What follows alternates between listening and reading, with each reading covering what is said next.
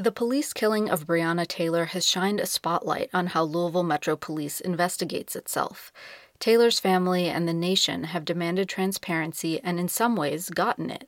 A meeting with the Attorney General, public updates on the status of the case, and the release of the agency's internal investigation. But that's not the norm. Newsy and the Kentucky Center for Investigative Reporting spoke to families of those killed by LMPD since 2015. They say they've been demanding the same treatment and have gotten nothing but silence. Eleanor Klibanoff has more. And a listener note, this story contains audio of a police shooting that may be difficult for some listeners. Isaac Jackson was a funny, charming guy, known to everyone in his family as Uncle Isaac. He sang in the church choir and got a music scholarship for college. But his siblings say a car accident a few years ago led to seizures, which led to mental health issues, drug use, and a string of arrests. One night in April 2018, he showed up at his parents' house, on drugs and acting erratically. When his parents wouldn't let him in, Isaac broke the door down. His brother, A.J. Jackson, was there. He had gotten into the house and began to literally destroy everything in the living room. China cabinets thrown to the ground, glass everywhere, glass shattering. Their mom hid in the bathroom, frantically calling the police. Isaac fought with their father and with AJ. I was bleeding, my arm was bleeding because I had been stabbed, but it was honestly scary. It was a lot going on, a lot of noise, a lot of chaos. Then the Louisville Metro Police showed up. This is audio from Officer Brendan Kaiser's body camera. Start everybody here fast as fuck, please. I need the EMS. He threw a knife at one Adam. The family sat outside, worried for Isaac and the officers. Show me your hand! 221 bags. The officers outside wouldn't tell the family who was shooting or who had been shot. AJ and his sister tried to comfort their elderly mother, who was outside without shoes on, but the police put them in separate squad cars. That's when AJ learned what had happened. I was sitting in the police car getting checked out, and that's when I found out that he had been shot.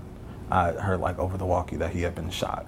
The next day at a press conference, then LMPD Chief Steve Conrad addressed the shooting. That is why we are committed to doing rigorous and thorough investigations at each of these incidents. Over the past several years, we have responded to the concerns of the community by committing to transparency.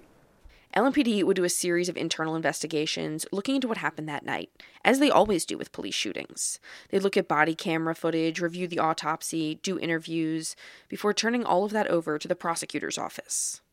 Nearly 8 months after that night, the Commonwealth Attorney sent a letter to LMPD saying their office would not file charges against the officer who shot and killed Isaac Jackson. But despite Conrad's promises of transparency, no one told AJ or his siblings or his parents anything. I just found out today that they were supposed to do, certain people were supposed to do investigations. I had no idea that was supposed to happen. The Jacksons aren't alone in this. Newsy and the Kentucky Center for Investigative Reporting spoke to family members or representatives for 11 of the 19 people killed by LMPD since 2015. Most had no idea LMPD and the Commonwealth Attorney's Office had closed the investigation into their loved one's death. Jefferson County Commonwealth Attorney Tom Wine said in an email that his office typically relies on LMPD to notify families. A spokesperson for LMPD said their response varies on a case-by-case basis. Their current practice is that their Victim Services Division contacts the family to keep them informed. But that didn't happen for Isaac Jackson's family, or at least 7 other families interviewed by Newsy and KYCIR. Take Damonier Jordan, a 21-year-old shot and killed by LMPD in 2018. Jordan matched the description of someone who'd reportedly just robbed a store. LMPD said when they approached, Jordan brandished a handgun and fired at the officers. They responded by shooting him at least 9 times. Jordan's parents have been anxiously awaiting the day LMPD finishes its investigation. They want a copy of that file, and hopefully some answers. But we got a document showing LMPD is finished investigating. So we did a records request for all the Commonwealth Attorney's letters for all the cases, and we got one back for your son's case. The Commonwealth Attorney closed the case nearly 2 years ago. We gave a copy of that letter to Natalie Malone, Damonier's mother. And then they're going to say this case will not be presented to the grand jury, nor will any criminal charge be placed against any of the named officer. The mother or the father would not notify of none of that? It's not just the parents. Greg Sims is an attorney representing the family of Duantez Mitchell. Mitchell was a suspect in a string of robberies, and in May 2019, when LMPD surrounded his car with police cruisers, he drove forward towards one of them. One officer fired 5 shots, killing Mitchell. Sims says neither he nor the family has heard anything since that day. You've got people who are victims of crimes or potential victims of crimes, and this government agency doesn't let them know that they're not pursuing it. Of course they should do that. They should let them know. They should, but they don't have to.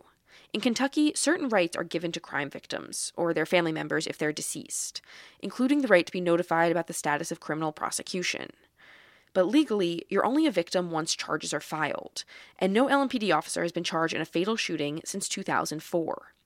Kentucky could change its definition of victim. Other states confer rights even when there's just an alleged crime.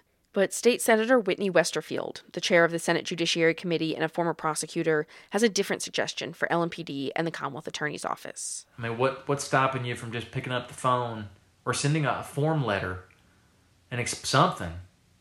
I mean, you ought to do more than that, but I mean, that's easy to do. That's a pretty low bar. He was stunned to learn that Louisville police and prosecutors weren't extending that courtesy to these families. So was Isaac Jackson's family, once they knew there'd even been an investigation. Jackson's sister, Sonia Brown, thinks about her elderly parents. It's too difficult for them to talk about all of this, even now. You're questioning, where did I go wrong? What happened that my child's life was ended by police? For my parents, just to be able to get some closure, I think that would have helped them out a lot. The Jackson family is planning to ask for a copy of that file and hopefully, finally, get some answers about what happened the night LMPD killed Isaac Jackson. For the Kentucky Center for Investigative Reporting, I'm Eleanor Klibanoff.